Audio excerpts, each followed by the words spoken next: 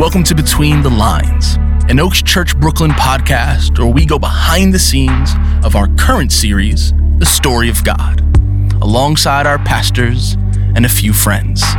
We hope you enjoy.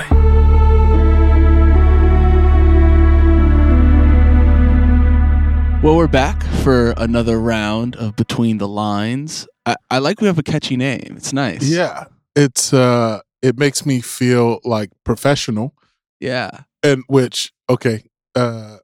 we jump off and all the things we can talk about today, I do have to ask, this is your first entrance into teaching this series. Yeah. And I'm curious because I have found, this is a little bit of inside baseball.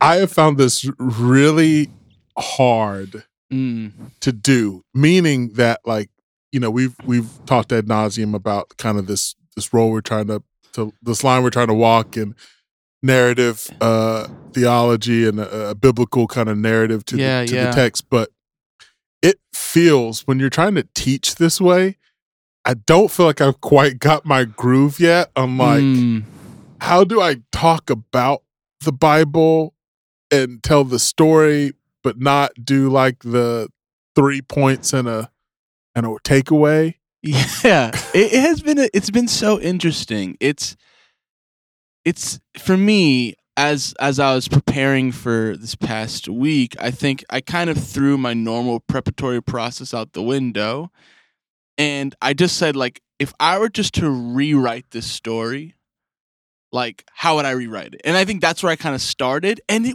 just realize when you preach or teach long enough, you just realize how hard it is to keep out of the text's way. Like, how much we insert ourselves and it's just a force of habit. So it was a real exercise, like, in self-discipline.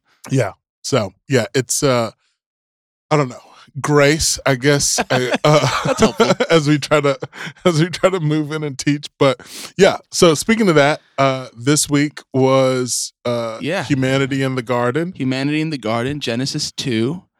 And we kind of immediately drop in to a completely different creation account.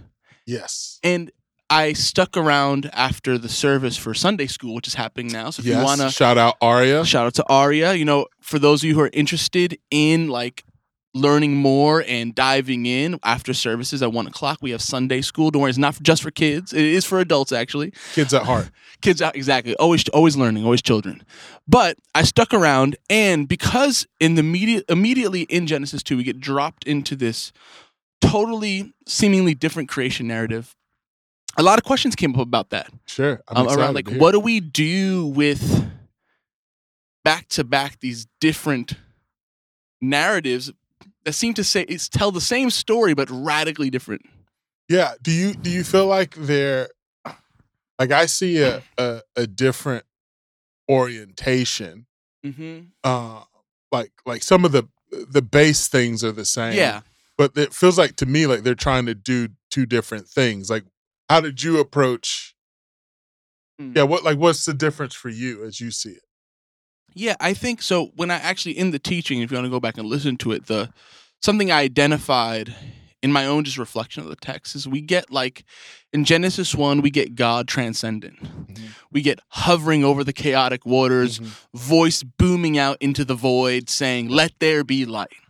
And then in Genesis 2, we get an imminent portrait of the Creator who's, like, hands in the dirt. Actually, when it says he formed man out of the ground, that word for formed is the same Hebrew word when we used to describe a potter making a pot. Mm-hmm. And so we get, like, this artisan God who is not afraid to get his hands dirty and messy.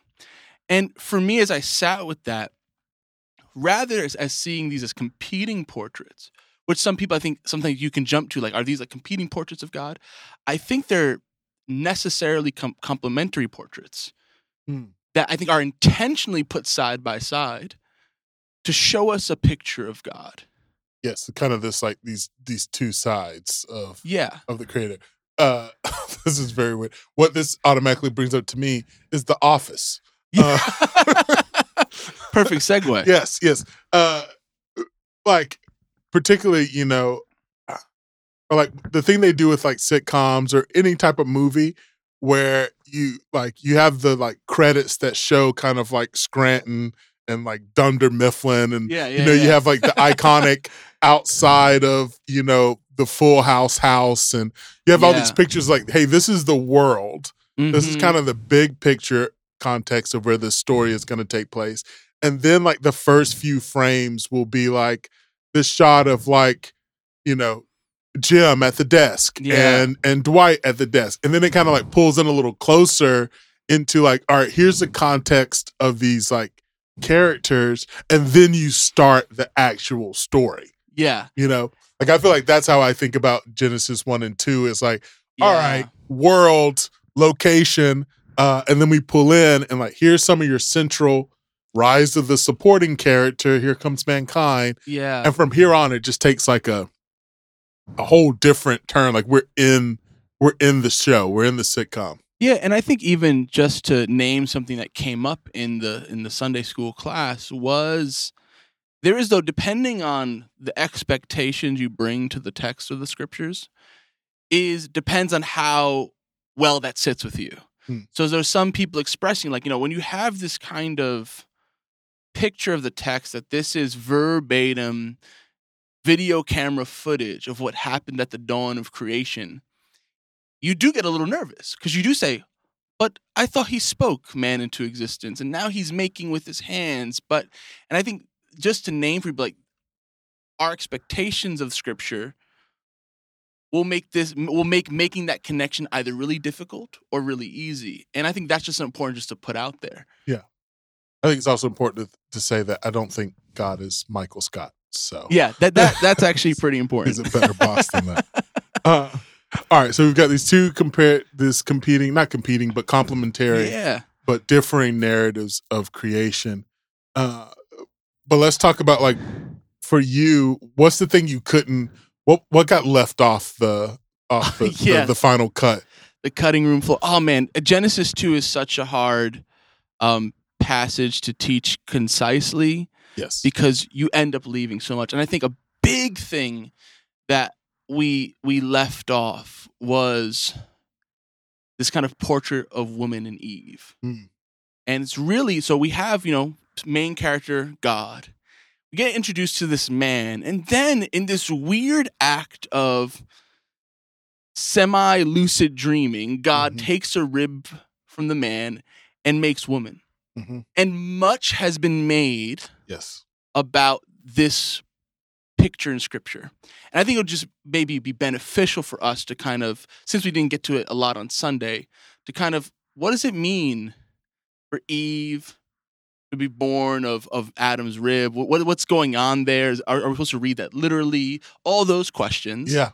And then also, too, she gets called his help in some translations. And that brings up a lot for people. Yeah. Especially living in the social, cultural climate we live in. So I thought maybe we just spend some time thinking through that because it is something important we left off. Sure. This is actually, I might need to like call like a, basketball, like ISO, like just clear the side. But before I go, I want to hear, because I want you to kind of spit. You just brought up something that we should definitely talk more about, Eitzer, and this kind of woman and the naming. And yeah, I would love to, you said it, and then I'm going to jump in. Yeah. So I think there's two things that come up for me. First is we have this thing where order in our minds dictates priority. So we have this portrait in Genesis 2, man gets created first and woman after. And I think it's important to note that we have to then read in also the Genesis 1 narrative. Because we don't think what the text is saying, because man was created first, there's now this hierarchy. Because I think when we read Genesis 1, let us make man in our image, making man being humanity. Yes, Adam. Adam is speaking to this composite whole of humanity, male and female, right? And there's no priority there. There's no preferential hierarchy. Someone's created first and second. So I think that's important to know, is like what we shouldn't read there is that God is advocating for a gendered hierarchy. Yeah. Then also, too, the word that gets translated as help or around that concept that she was like, God kind of looks for a partner for Adam, like, oh, none of these animals will do, so I'll make him someone. Yeah. And there's a sense in which you could read that and say, oh, like, is this like the Bible's portrait of what a woman is? Mm-hmm. Does man's help? Spare ribs. Quite literally in that portrait of the text, right? And so what we think what's important to know, and I think you'll probably speak to this more, that word is the word azer. And azer doesn't just speak to someone's help or partnership. It's actually the only other time it's used is used for Yahweh. Yeah. And Yahweh being Israel's saving help. Azer literally means saving help. Yes. That this isn't just Adam's handmaid. No. This is his saving help, his co-equal in ruling God's good creation. I think that's a very different reading than what often kind of gets broad stroked applied to how the genders should relate to one another. Yes. Okay. I'm unclear. All right, I'm actually right now working on some scholarship around this. So I'll kind of drop it here first and we can workshop it a bit. But here's what I'm going to propose. I agree with you. I think and I grew up in a context where Genesis 2 was taken as advocating for kind of a God-ordained male hierarchy. Right. And I would say, to your point, like that is, I think, a misreading or understanding of that. What I would propose as an understanding of what happens, like you reach back into Genesis 1, where you have this moment where, you know, the text says that God, Elohim, this third gendered God, let us make them, speaking to humanity in our image, male and female. Another way you can read that is masculine and feminine. Mm-hmm. Let us make them all. And what I would argue is that what's happening here is actually the beginning of a theme that will run clear through Scripture about really the full nature of humanity, which is in the masculine, how it represents and is really an artifact or a structure that we're using to talk about power, might, force. The word itself is that of like a kind of like a sharp, pointy thing. It's kind of phallic in its right. representation. And then you have the feminine, which is speaking to nurture, love, care. And so what I would propose is that what's happening here is that humanity, all of humanity has these two aspects, but what's concretized when you get into Genesis 2 is a subtle but profound discourse on how these two poles work together. And what I mean by that is, so you have the man, you have power and might, right? If that's considered like this, the heart of a person, right? Right. And then you have what surrounds the heart, which is the ribs, and this is the love and the care. And from that, God takes this rib and makes this woman. And I think when God takes the rib and makes the woman, this Eitzer, what you have here is a commentary about power, in that power and might, this heart is very fragile. Like, what do we say about like men who like try to live into their like might and have to show their power? We call them fragile men, right? Yeah. The heart is very fragile. And so the only way that it can actually live is if it's surrounded by nurtured love, this kind of support, the sacrifice, the submission aspect. And yet love, support, and submission only finds its worth and use if it's protecting its power. Right. What I think this looks like, though, is that in each of us, there are all these things. And so oftentimes we try to, we define like, hey, women are only loving and nurturing. This is why like people think it's babysitting when I watch my son and not just my role as a parent. Sure. And then we think of men as like, oh, soft or like big and hard and this kind of thing.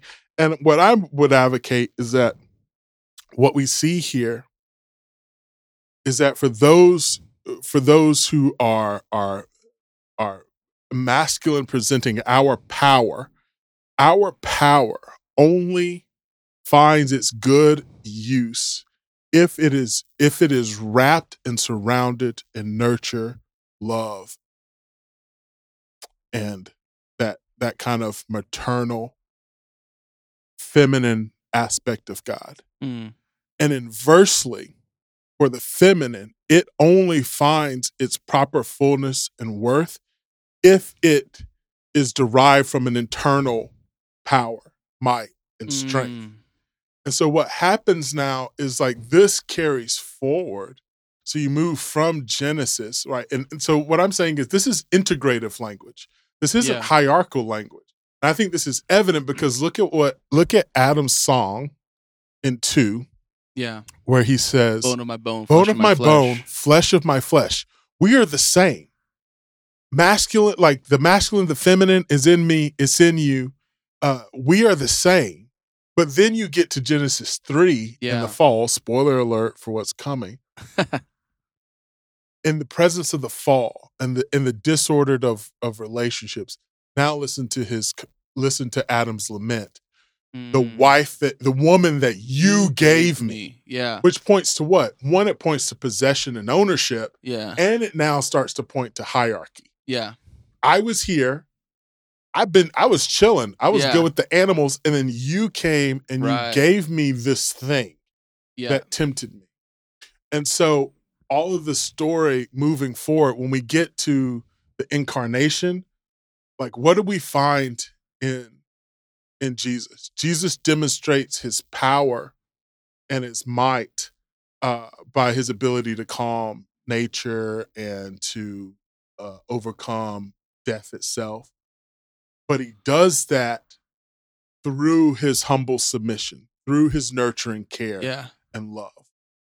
And even when you move forward then, like to what Paul says in Ephesians or Galatians 3, where there's no male or female in Christ Jesus. Why? Because we're getting back into the order where we realize Jesus concretizes that all these things are included in all of us. And then now this makes sense to, last thing I'll say is like when you move into Ephesians 5 and this kind of idea of like, well, men, you should love your wives, and women, you should respect your husbands. I would argue that this is the full encapsulation of this, because the role is saying, hey, men, you think you have your power. Here's how your power, here's what to do with your power. Yeah. Wrap it in love. Yeah. That's what you need. That's how you live into the fullness, not live out of this fragility. Women, move in power. When you talk about respecting someone, respect is like the language of equals. Right. And so the call to respect, you can only give respect if you have respect. Right. And so there's a call into the feminine, hey, you have power. Yeah. That's why you can look at him with respect. So step into your power, wives. This isn't a call to docile kind of servitude. It's actually a call into a power, a call into charisma or the proclamation, and then a call into kenosis. Okay, I'm going to stop. I'm like... No, that's a lot. There's a lot I'm there. dribbling. I'm We're sorry. I'm ahead. like... I'm like all the way. We're already in the New Testament. I'm sorry. I'm very passionate about these things, and I'm so curious about these things, but... No, I think that was a phenomenal small discourse on how we can read these texts in a way that's fruitful to, I think, the discourse around these topics. I think even to your point, to add, I think it's interesting too when God uses that language, let us make humanity in our image and likeness. There's always been a debate about what is the difference between image and likeness. But I've always found it interesting that the image and likeness pairs with, then you have male and female, he created them, as if to point out that image, that both are of the image and likeness, that both find their image. Not one has the image and one is the full. No. To have image and likeness, you actually need both. Yeah, the femininity of God. Right. The masculinity. And for these to be like things, again, like we talked about a few weeks ago, maybe not essential characters of God, but things that naturally flow from his own interior ordered life where power and love are actually the same thing because he is his own existence. Yeah. Yeah, these poles. I mean, this is Philippians 2, right? Like Jesus in the power wraps it in humility, puts on that rib cage of that feminine posture. That's what testifies to his power. Mm. But he also does this. He takes on this humble submission even to death. Why? So he can step more fully into the power that gives him the name above all names. Right. So it's an interplay. And so now you have something that I think speaks neither to complementarian and this idea of like hierarchy or to egalitarian, which just says like, oh, there are no inherent differences. Right. But there's like, no, together these things form. This is what I would say is the chief aim of Scripture. The chief aim of the story of God. There's this unity in diversity. Mm-hmm. We have differences, but they aren't hierarchical, and they work together to declare the full image of God. Yeah, that's great. That's really good. Well, that was a lot. We covered that was a lot of bases. That was a lot. Sorry if I. No, I think everyone loved it. At least I hope so. Cross my fingers. But we'll be back next week. And yes, any. I always like to leave on some like resources or. Yeah, I don't. I mean, you're the one who's been doing a lot of study. What do you got off the top of your head? Yeah. Well, I'll probably bring it back up maybe next week when we get into the. Carol Myers is just my OG. She's just phenomenal. All of her work around Israelite women, particularly Iron Age women, and what the archaeology tells us there is something I would point to. Let's see. I have some papers I've written around this. I can probably put up for people to kind of hear more about some of this idea of gender. There's a very interesting article. We can put it in the show notes. The author evades me at this moment, but it's called Gender Bender God, which I know some people are right now going, what kind of church do I belong to? Like, calm down. Read the article. But it just kind of elucidates and talks about a little bit of what we're talking about here. And what you're to your point, it's like masculinity and femininity all are found in God. And that's why we are all men and women, both in equal measure made in the image of God. And so it just kind of explores that. But that's great. Yeah. I mean, I think you gave them a lot already, so I know. I'll hold back. I like talking. I like talking so much. Hope you guys like listening. See you guys next time. See you next time.